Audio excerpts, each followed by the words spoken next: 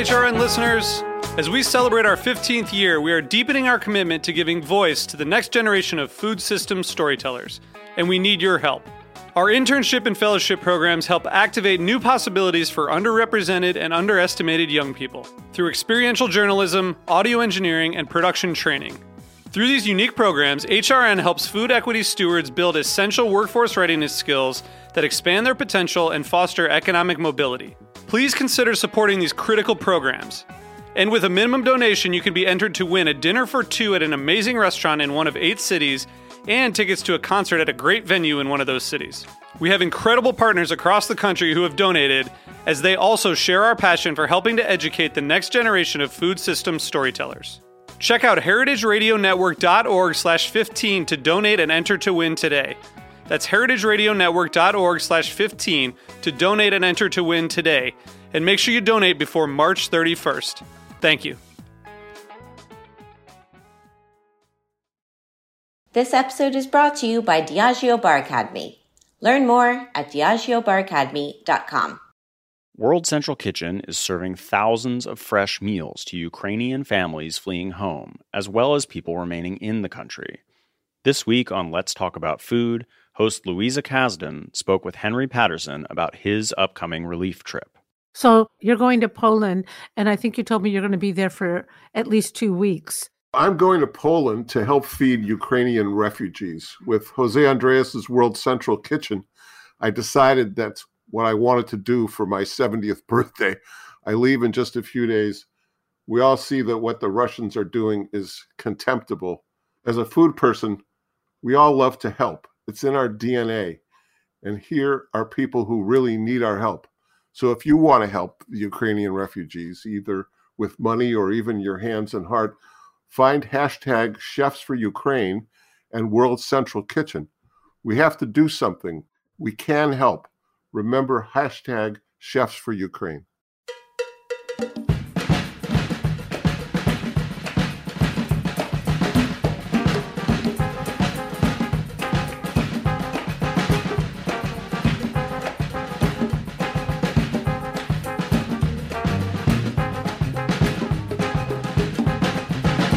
Well, hello. Welcome to All in the Industry on Heritage Radio Network. I'm your host, Sherry Bayer, and it is Wednesday, March 23rd, 2022. This is our 319th episode of this series, which is dedicated to behind-the-scenes talent in the hospitality industry.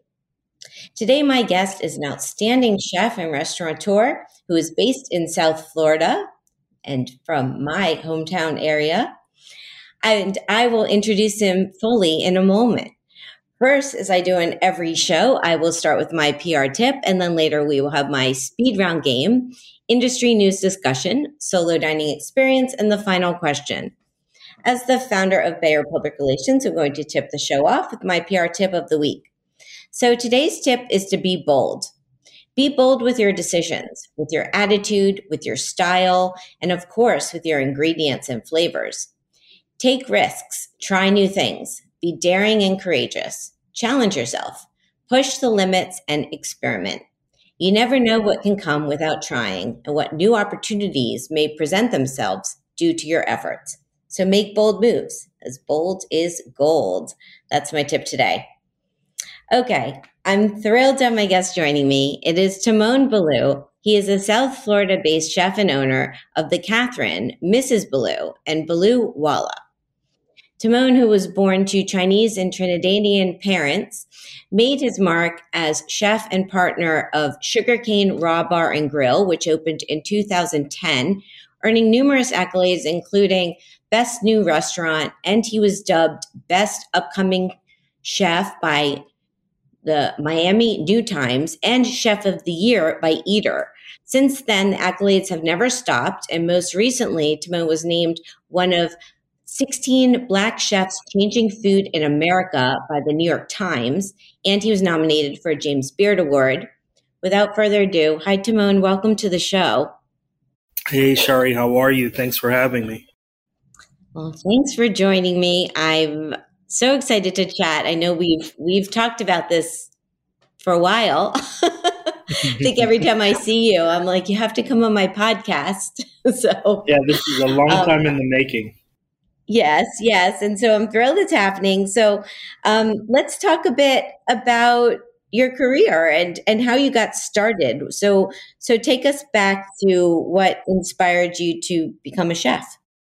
Wow, that's I don't think your listeners have enough time to talk about all this, but I mean, it started over 25 years ago as I was a kid growing up. I used to watch TV shows on the weekend like Martin Yan and Julia and Galloping Gourmet instead of cartoons. So I remember just always being fascinated with the restaurant life and chefs as a whole.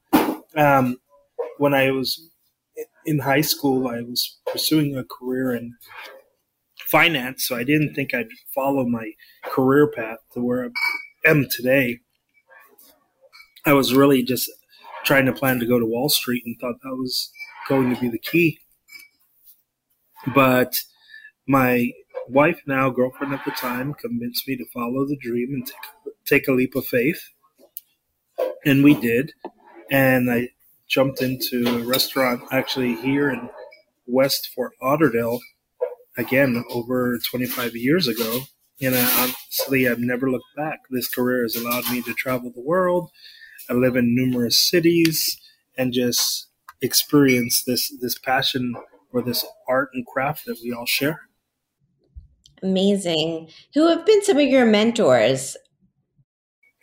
Well, when I was growing up in the South Florida region, there was a period of time that the most notoriety and acclaimed chefs were the guys called the Mango Gang, and that was Norman Van Aken, Mark Militello, Douglas Rodriguez, and one of my mentors, Alan Susser. So I was able to work with Chef Alan at his namesake restaurant, Chef Alan's in Aventura. He was formerly of Le Cirque and many restaurants in New York, and he was probably one of my starting fine dining mentors to see the culture and what it means of being chef driven and being in the restaurant like from day to night and to cook everything from scratch. And he was basically the reason why I decided to go to Europe and work for the chefs of Nouvelle Cuisine and the founding fathers and really cut my teeth and hone my craft. Lucky enough, I also dubbed another chef by the name of Michelle Bernstein, my other mentor. When I got back from Europe, I was able to work with her at a restaurant called Azul when we opened the Mandarin Oriental back in 2000. And like I said, almost 20, 25 years ago in this industry, it sounds like, we feel like it was yesterday, but it was almost over 22 years ago that we opened that hotel. And I was able to meet Michelle Bernstein, and she's an acclaimed South Florida and, national and world recognized chef for her great success and James Beard Award winning and, TV show on Food Network and acclaimed for not being just one of the best female chefs, but ethnic and diverse with her Jewish Argentine heritage, bringing some incredible flavors to the forefront. And I guess I've been lucky to work with those type of chefs, really passionate cooks that really cook their butt off and have a profound respect for agriculture, South Florida agriculture, seafood, and really just culture and as a whole. And that's kind of dubs my kind of journey from finding a voice in ethnicity to understanding agriculture, region, and seasonality and the importance of that in our craft. And that's, I guess I'm really lucky to have had that experience. Yeah. No, I just feel lucky that I grew up in Miami and I'm familiar with many of these chefs that you're talking about and Michelle, who I've met, yes, a long time ago and is amazing. And the fact that, yeah, she's a mentor of yours, I'm sure, it's like, it must have been an incredible experience. She also has not one of probably the best smile of any chef in the industry. So 1,000%. Yeah, I'll give her that. And she's just a warm, wonderful person. So then what brought you to join Sugarcane or open when you opened Sugarcane in 2010? And yes, it's kind of hard to believe this stuff was, yeah, no, we're talking 12 years ago now. Well, as I was growing up, like you said, my mom's mixed with Chinese, Black, and Trinidadian. My father's Indian from Trinidad. When I grew up, I actually grew up in the San Francisco Bay Area before she remarried, and we relocated here at the age of 15. So our flavors in the house was very Asian predominantly, and then on the weekends you'd have a Caribbean cookout. So when we relocated to South Florida, it was a slap in the face of more of my Caribbean ethnic culture, and reconciling and meeting my father and the Indian roots and learning about all these flavors of Indian cuisine and Trinidadian Indian cuisine, like all the rotis and shark and bake and all these things like that.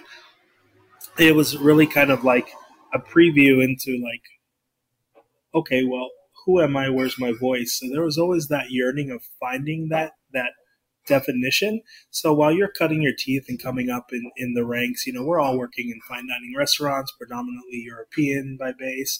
So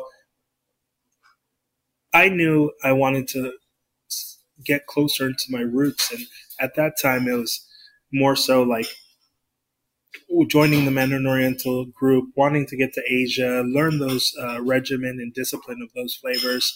I ended up meeting along the way a group called Sushi Samba, and they were predominantly, Japanese and Japanese by way of Peru. So there was a little bit of fusion there. So I was really engulfed and enamored by the Japanese refinement there. I found that synonymous to the French Brigade and the discipline and culture, the mastering of just a technique. And I was lucky enough to join them and be their chef in New York on one of their 20th and Park location. And that's how I met them. And they eventually became my partners in Sugarcane. They launched this brand in Miami, and we had a history together. And long story short, something that was probably supposed to be, it's temporary, lasted 10 years, and we were able to, bring the brand to Las Vegas and the Venetian and in Dumbo, Brooklyn for a period of time, but we had to close that due to COVID. But it was a great learning experience, and it was a great period of my career of growing and finding and learning about where I wanted to go and who I wanted to be and how I wanted to be as a restaurateur with mission statements and a culture and a community within my business. So that's how I came and found Sugarcane, and that's what we grew it to. And most recently in 2019, I parted ways with the group and started my own brand of TB Hospitality. And that launch was a restaurant by the name of Balloo in downtown Miami. It was you hear the glasses breaking? Yeah, whoops, I was going to say. You're like, we're really in it right now. This is like our 5-minute break, and it's in the restaurant. Well, I'm sorry for whatever just broke, but I like hearing the kitchen sounds. What restaurant are you in right now? I'm at the Catherine today. We're getting ready for service. The team is here setting up. It's our most recent opening. We're about 8 weeks into since launch. It's actually not in Miami proper. It's outside of Miami in Fort Lauderdale, about 25, 30 miles away from my normal stomping ground. But coincidentally, I've always resided here in Fort Lauderdale, and with all of the madness of the past couple of years of industry and all of us pivoting, yeah, I thought it was there couldn't have been a better time to kind of come home per se and really just kind of express ourselves as opposed to always being somewhere else, like you said, in New York or Las Vegas, and no connection at times or losing a connection to community. So this was a very important activation for us. I can't wait to visit. I'm actually going to be down in Fort Lauderdale. There's conference called Restaurant Reset by MAP happening April 24th. And I was thinking, I'm going to try to get over to see you then. Oh, for sure, for sure. Send me all the details, and we'd love to see you again. I guess, like you told your listeners, we have a funky relationship. I remember the first time meeting you, I think we shared a car in Aspen for food and wine, and we were just like bumping shoulders, sharing an Uber, and you're like, hi, and I'm like, hi. And so many years later, we're finally having an opportunity. I've seen you grow, so kudos and congrats to all your success and the growth of your business. You're a rock star, and it's beautiful to see that. And I know you've been to Balloo, you've been to Sugarcane numerous times, and you were able to see Balloo, and that activation was very intimate. And I hope you come and see us at the Catherine.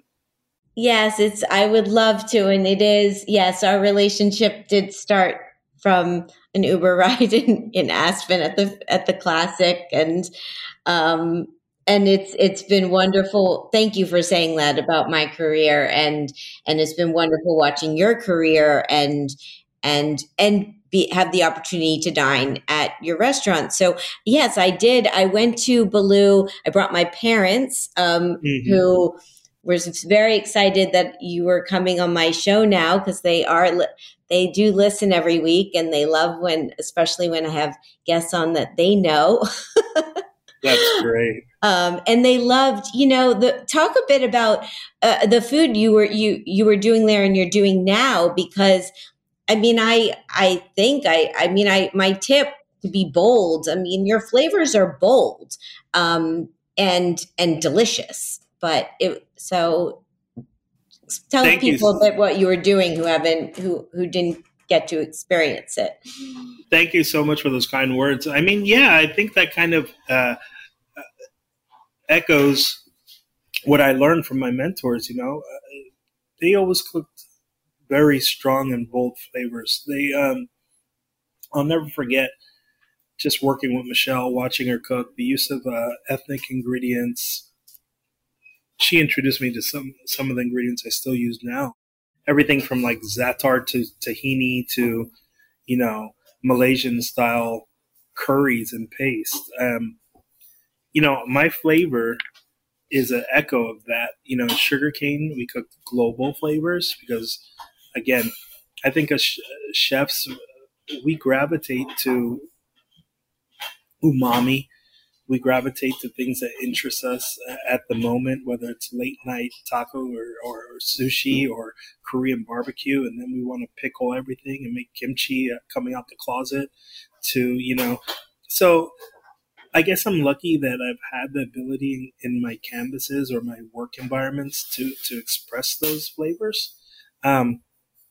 So at Sugarcane, it was global small plates, and it was a stronger emphasis on Mediterranean, but we had a strong raw bar and a charcoal grill. So there was a lot of technique there through live fire cooking. And when I left to open Balloo, it was really a coming of age to finding out what was my ethnicity, where did the evolution of my voice originate. So it was an emphasis of my family's cuisine from Trinidad and the Caribbean, as well as, again, my girlfriend at the time, but wife now, Marissa, she's half Thai and half Colombian, and her father's a chef for Wolfgang Puck in LA. So in our house, there would always be some form of a curry or a nam prick or some chili paste.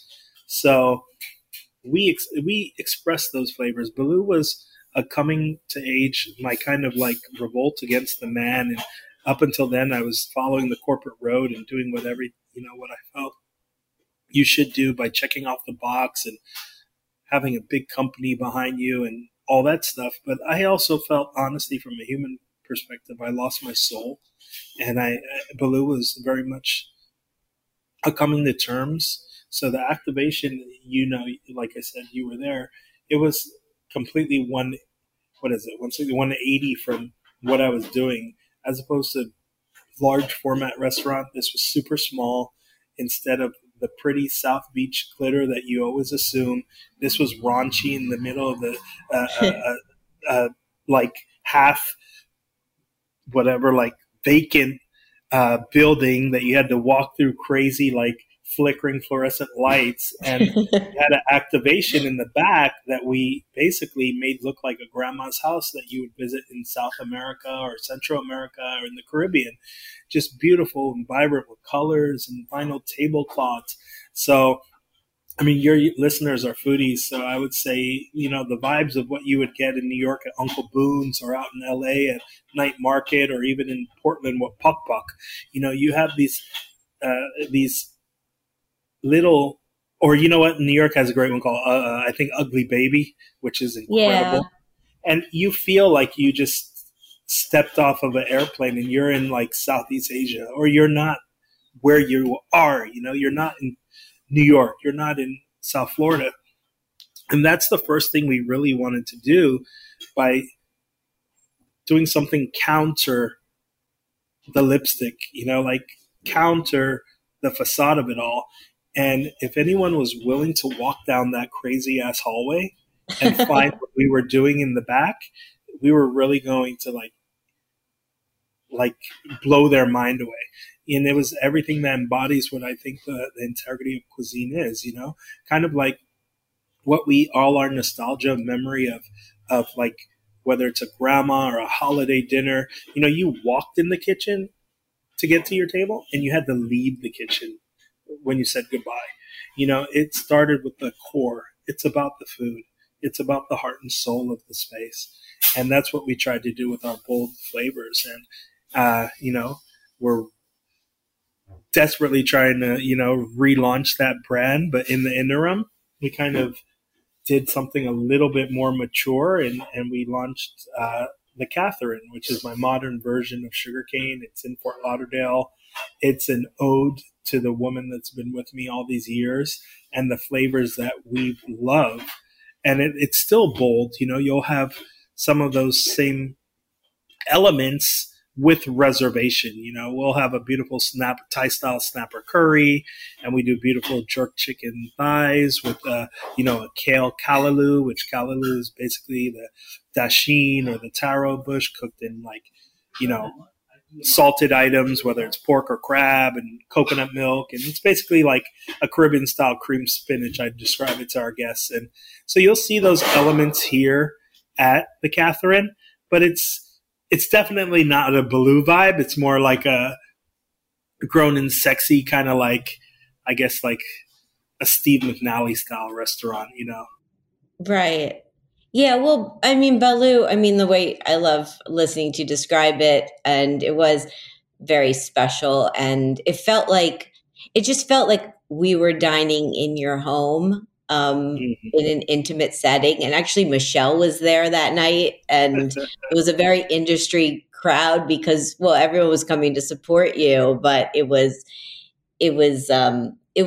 special. And I'm sure I look forward to seeing whatever you do with that concept. But let's, I can't wait to try the Catherine. And you have some other concepts. So you've also have Mrs. Balloo and Balloo Walla. And this ties into my question from my last guest. She wanted to know, I had on episode 318, Lynn House, who's the National Spirits Specialist and Portfolio Mixologist for Heaven Hill Brands. And when I asked her to ask you a question, her question was, what do you want people to know about your restaurant? So what do you want people to know? Oh, wow. I guess it's, right in front of you. I would hope people can understand that it's that everything is, every restaurateur says this, but everything here is derived of a story. So it's an extension of the Balloo philosophy, and I think all our brands will emulate that. This is food from our house. This is food from flavors from our soul. Every plate has a story, whether it was a time past, an experience traveled, that we're trying to bring and relay a message. So the Catherine's position is that it's a love story of all the flavors that we fell in love with through our travels of being together over 25 years and being brought home to our neighborhood in Fort Lauderdale. And that highlights flavors from our house. So you have some of those flavors I mentioned earlier, as well as things that we love to eat, on the daily, like clean food or seafood driven, or natural wines and some craft cocktails, things like that. But what I want people to know is that the food here has an origin, and that origin is of integrity, because chefs, we're always trying to curate a story, and it's an art form. When you step into a dining room, it's like stepping into a show in theater. You always hear that like metaphor and analogy. So it's true. We're trying to guide you through something that's special.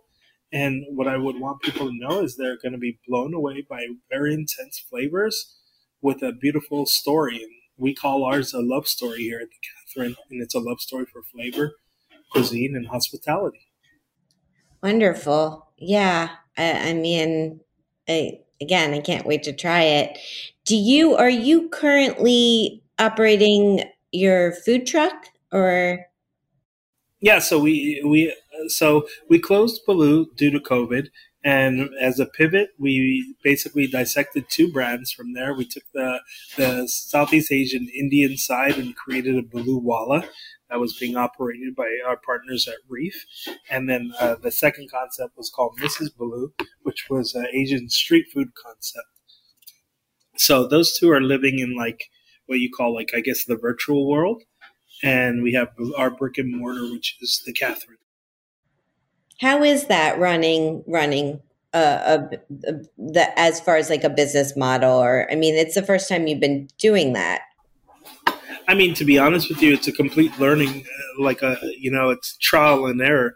It's a partner Right. up, and you saw everyone pivot, and I know it's bigger in metropolitan cities, the ghost kitchen units and concepts, and I think there's the great success stories, and then there's also the challenges where it's not as conventional as what everyone's accustomed to. Because everyone could say, yeah, let's just live in the third party world, and in theory it goes great, and then you see the cost of all the goods go up, and cost of disposables go up, and then you start seeing margins drop, and then obviously all third party and their percentages, and so I mean, there's always challenges on both sides. As an operator, you have to see what's feasible and what works best for your model. I can Right. never say. I don't think I can say more than other that this is the way to go. I think everyone's kind of been trying things, and you analyze it, and we see if it's feasible. Yeah.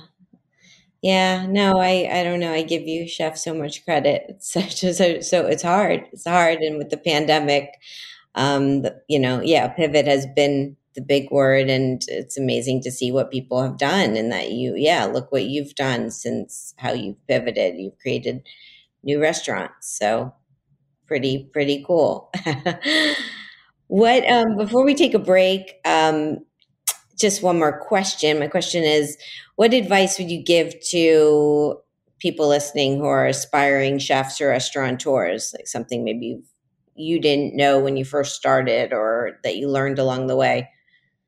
Honestly, I would say it took me a while to learn it, but just honestly trust in yourself. It sounds silly, but there's a I know my biggest fault as an operator and chef is at times I get into my own head, and you start thinking of at times too much of maybe what the customer would want, or only what the customer would want. And obviously you always start and you're as pure as you can be, and you're trying to express your voice. Then you realize that you probably have a super inflated ego, and no one really gives a shit about your voice, just if you can cook good food or not, and if the environment is pleasant enough for them. But I would say stay true to yourself, stay true to your flavors, and try to do less is more. I don't think you have to do so many things. I'm really fascinated by all these operations that do like a one great thing with like maybe two or three accompaniments. I think the community and people just want quality and really great things. They don't need to be oversaturated by fluff. So worry about doing what you do best and stay true to that, and all the success will come.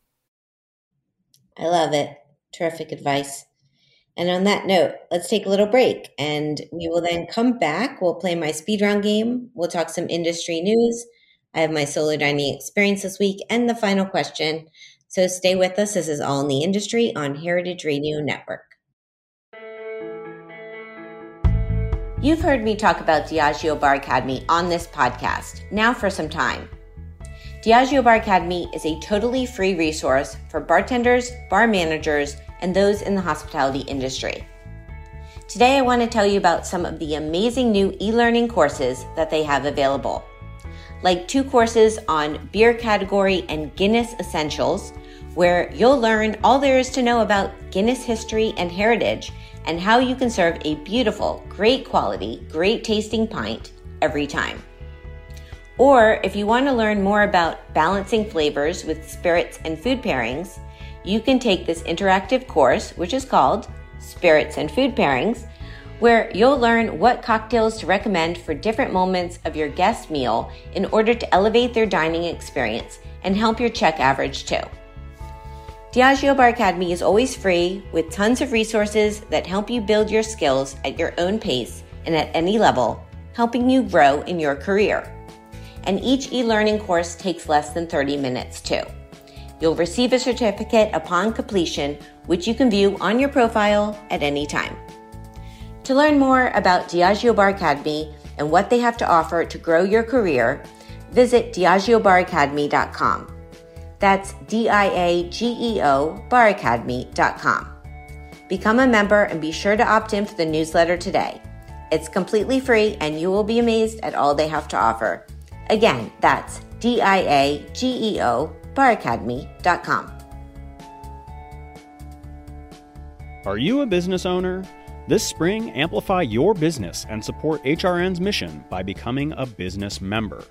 HRN is dedicated to spotlighting small businesses that keep our communities vibrant. With a $500 business membership, HRN can shine a light on your work, and you can help sustain our mission to transform the way people think about food. As a thank you for this tax-deductible donation, your business will receive on-air mentions, social media posts, listings on our website, and more. You will also play an essential role in keeping nonprofit food radio on the air. Go to heritageradionetwork.org/biz to become a business member today. That's heritageradionetwork.org/biz. Welcome back to All in the Industry on Heritage Radio Network.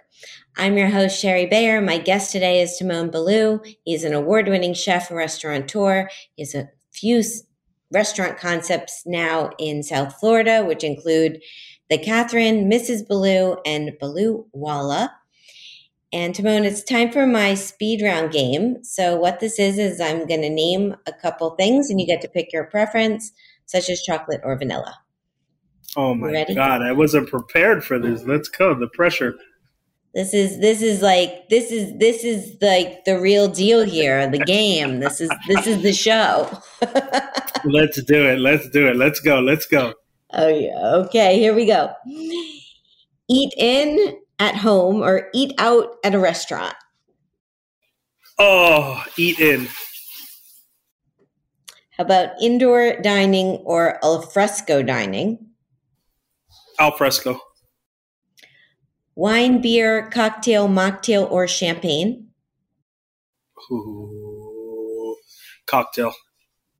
Okay. How about tasting menu or a la carte? Tasting menu. Small plates or large plates? Small plates for sure. Communal table or chef's counter? Oh, chef's counter all the time. Yeah, that's my fave. Okay, a couple more. Tipping or all-inclusive charge? All-inclusive. Asian street corn or Asian crack fries?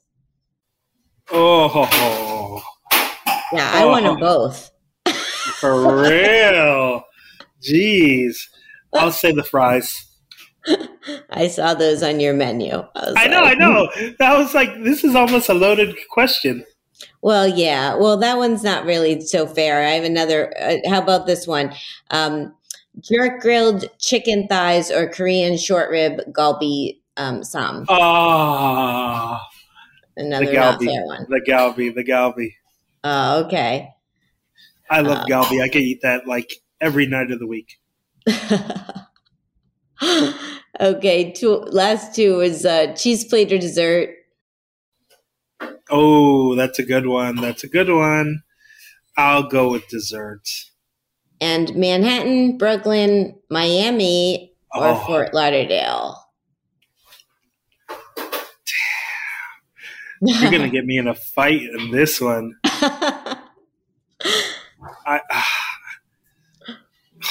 You want to start problems?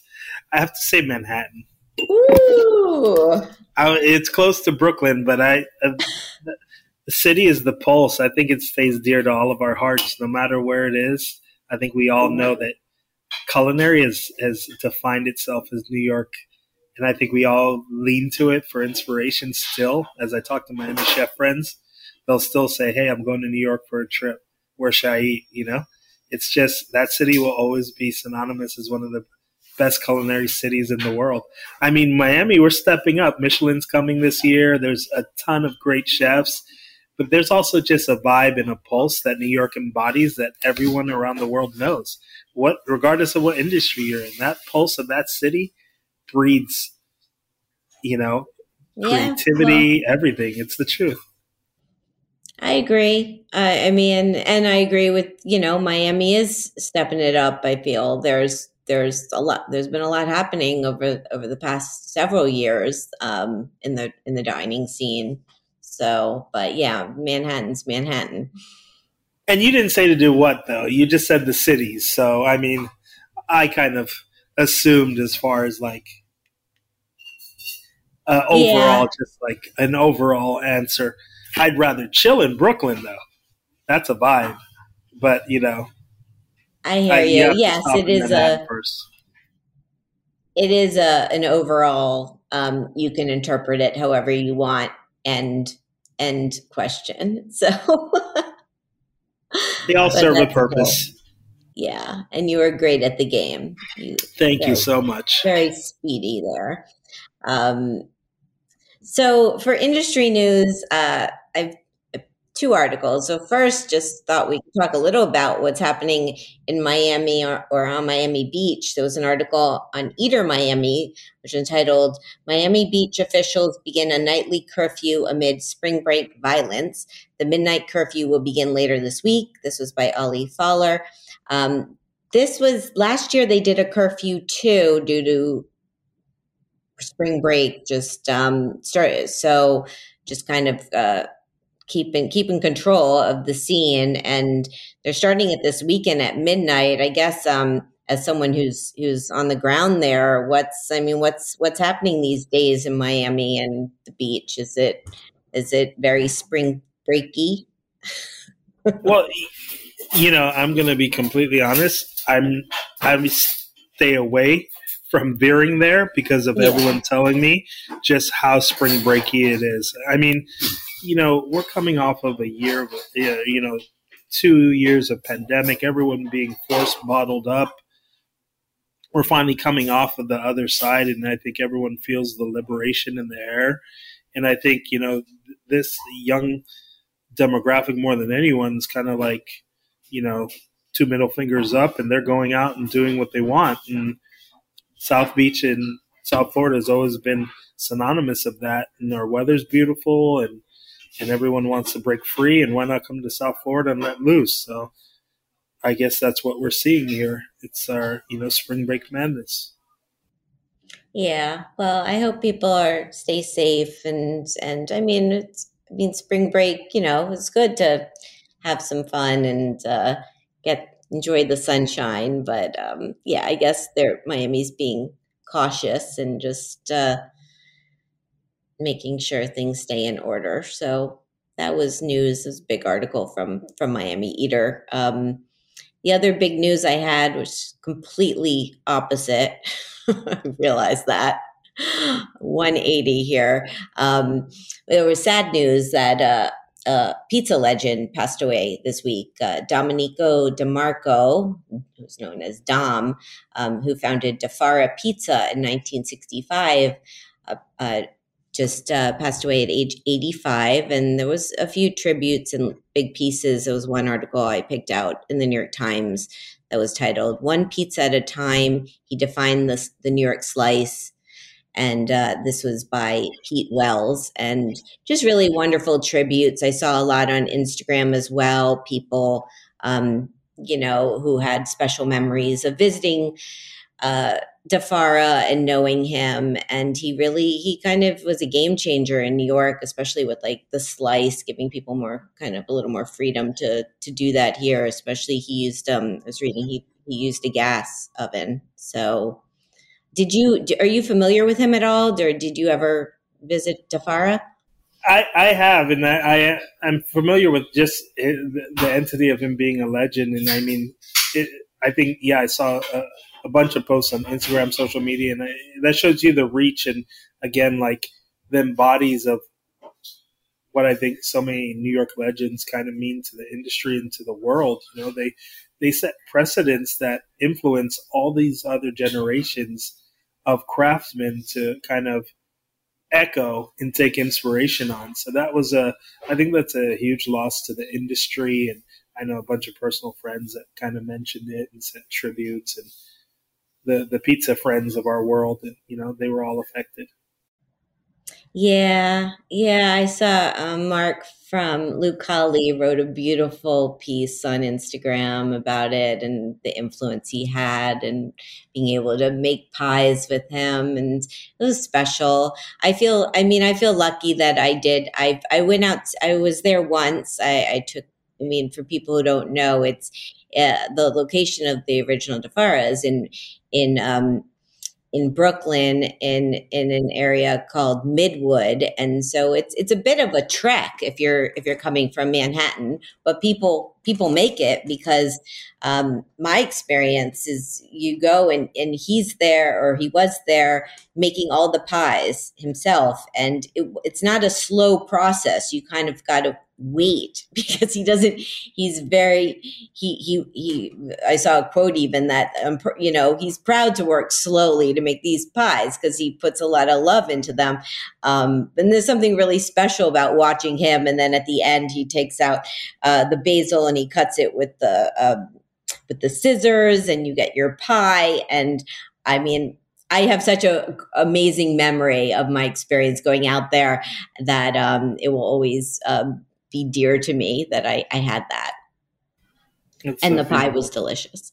So that's such a beautiful thing. Yeah. So it's sad news. Best to his family and friends, and if anyone DeFara is still open in Brooklyn. They also have a location in Williamsburg that you could check out, and it's worth going to. It's a really delicious, wonderful pizza place, and it's influenced many. Okay, so speaking of pizza, this week, my solo dining experience is at a new pizza place, and the restaurant is called Mel's. So here's the rundown. The location, 85 10th Avenue at 15th Street in the Meatpacking District, New York City. The concept is a casual wood-fired pizza restaurant where everything is cooked with wood on open fire. The owners, so we have Chef Melissa Rodriguez, business partners Jeff Katz and Chef James Kent, who they also have Crown Shy and Saga and Overstory. And Jeff Katz and Melissa had previously worked together at Del Posto, which this space is part of. So they are the team behind it. And Mel's refers to Melissa's name. So why'd I go? Well, it was a highly anticipated opening, and I love this team. So my experience. So last week I had an early reservation on Resi for one, and I showed up and I got really could be considered the best seat in the house. It was not only at the chef's counter, but it was at the corner. And so I had this great view just looking straight down the whole kitchen. And I was right by the wood-fired ovens so I could watch the food being prepared too. And I happened to sit next to a chef who was at the other side of the corner, and we had a nice conversation. And I had a really lovely time. Jeff was there, Melissa was there. I got to see them, and the place had a lot of good energy. Actually, kind of didn't want to leave. It's one of those restaurants you're sitting there and you just want to stay, but they were busy, so I did leave at one point. So what did I get? Well, first, to drink under their no buzz section, I saw they had this Mel's Chinoto, which is a bitter citrus soda on draft. And the draft is what like captured my attention. I was really wanting to try it. So I had that. I also had a gem lettuce salad, which was grilled and marinated with burrata, mint, and chilies. And then I had the sopressata picante pizza, which was tomato, mozzarella, and oregano, and a side of Parmigiano fonduta. They have side sauces that you could get with the pizzas. I didn't do dessert, even though I know they have these amazing sundaes. I did get an espresso, though, before I left. So my take, I loved the Chinoto drink. It was really perfect, balanced, refreshing, non-alcoholic drink. It was down for that. The salad was delicious. That was something I just note. They sent that out to me as an extra, so I got to try that, and it was great salad. Grilled gem lettuce. Recommend it. And the pizza, I really love the pizza. I mean, you can't really go wrong with the sopressata, but the pizza was actually a little bit lighter than even I thought it was going to be. It was kind of a cross between a Neapolitan pie and a New York slice. And it had a great dough and delicious flavors. And I had this Parmesan sauce to dip on the side, and which was also an extra, but it was, you didn't need it, but it kind of added a little like oomph, or I guess, to the pie. So the ambiance. So the restaurant took over. Anyone who lives in Manhattan might know there was a restaurant called John Dory. It's in that space, which is like in the middle of the block. And it's a long, narrow space. And they attached it to Del Posto's private dining room. So it kind of opens up a bit in the back. And it's warmly lit, orange tones, polished light wood. It's got a little dining area in the front. And most of the restaurant is this long open kitchen counter. So it's really good for soloists.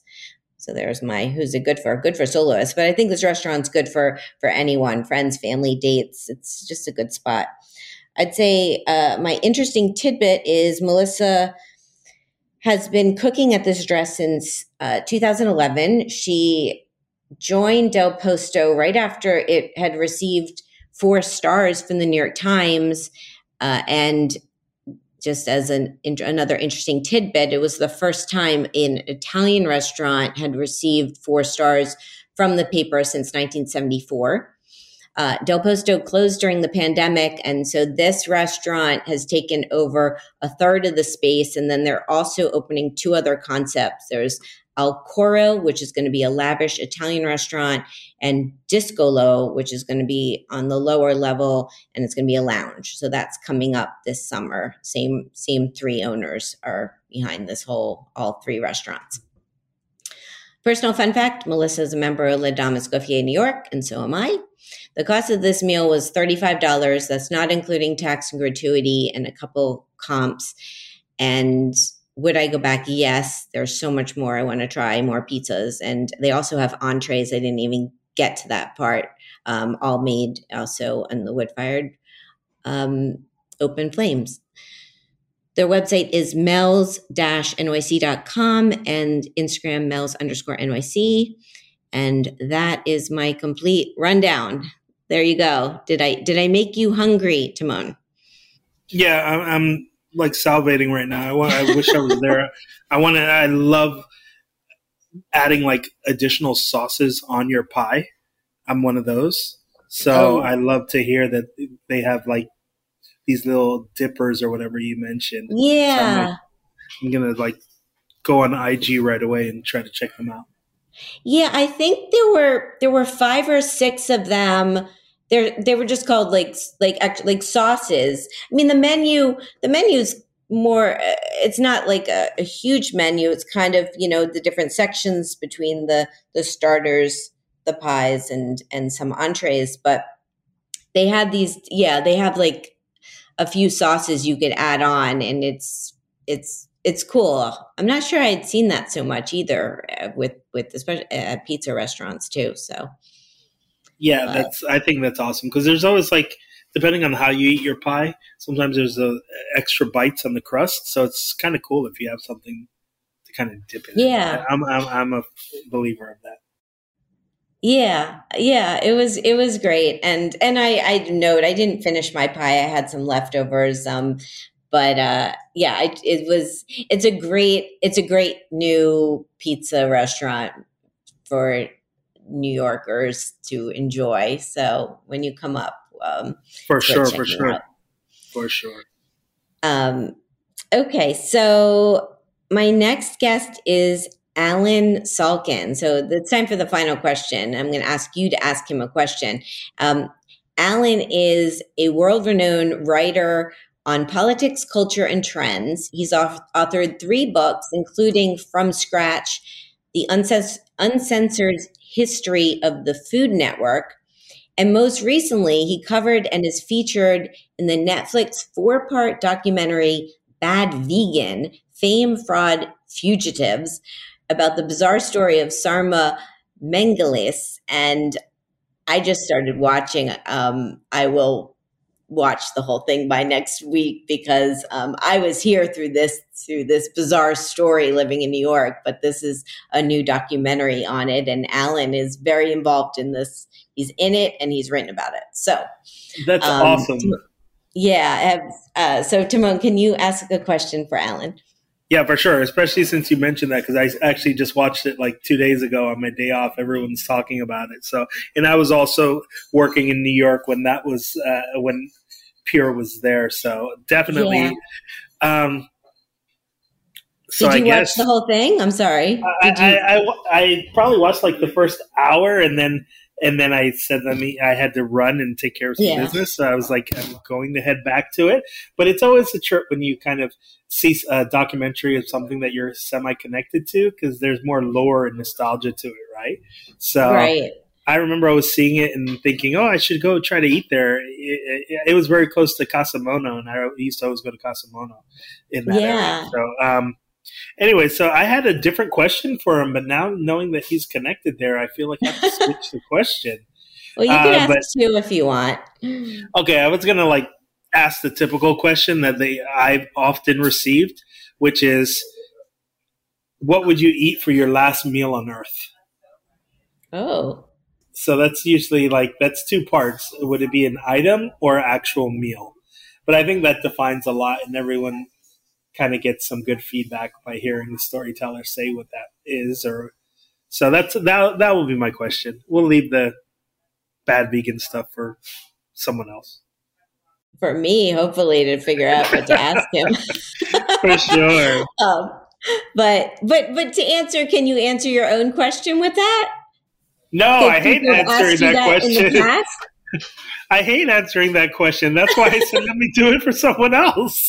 Oh, I thought maybe you had you had your answer nailed down at this point. If so many people have asked loaded. You. It's always loaded. It's like, what are you doing? So I'm like, you know what? Let me lay it up for someone else. So there you go. There you go. We will ask Alan and see what he thinks. I'm sure he's gonna feel like he's gonna have a good answer for this. But amazing. Thank you so much. I wish we could chat for another couple of hours and hang out. But I feel very lucky, so very lucky to know you, and that I appreciate you so much for joining me and sharing your story with us. And I can't wait to see you back down in Fort Lauderdale or elsewhere in Miami, wherever you are. Thank you so much for those kind words. And we feel the same way about you. Keep shining. And we're giving you a virtual hug right now. Thank you so much. I feel it. Take care. All right. You too. I will see you soon. And thank you again. My guest today has been Timon Balloo. He's the chef owner of the Catherine, Mrs. Balloo, and Balloo Walla in South Florida. You can find him on his website at timonballoo.com and also follow him on social media at Chef Timon. That's Chef Timon. And you can follow me at Sherry Bayer at Bayer PR and at All Industry. My Facebook page is All in the Industry. My website's BayerPublicRelations.com, SherryBayer.com, and AllInTheIndustry.com. All of our shows are archived at heritageradionetwork.org. We are also on iTunes, Stitcher, and Spotify. Thanks to my engineer today, Kevin, and thanks again to Timon. I'm your host and producer, Sherry Bayer, and I will be back next week with a new show. I hope you'll tune in then, and thank you, as always, for being part of All in the Industry. Bye.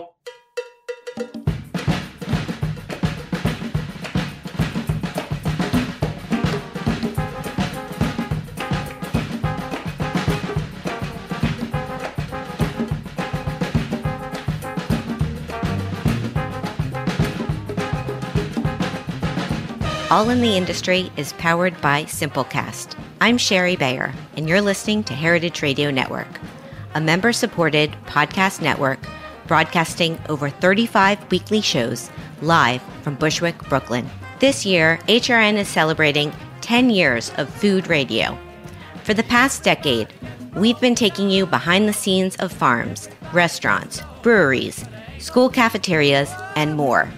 It's been 10 years, and we're just getting started. Learn more at heritageradionetwork.org.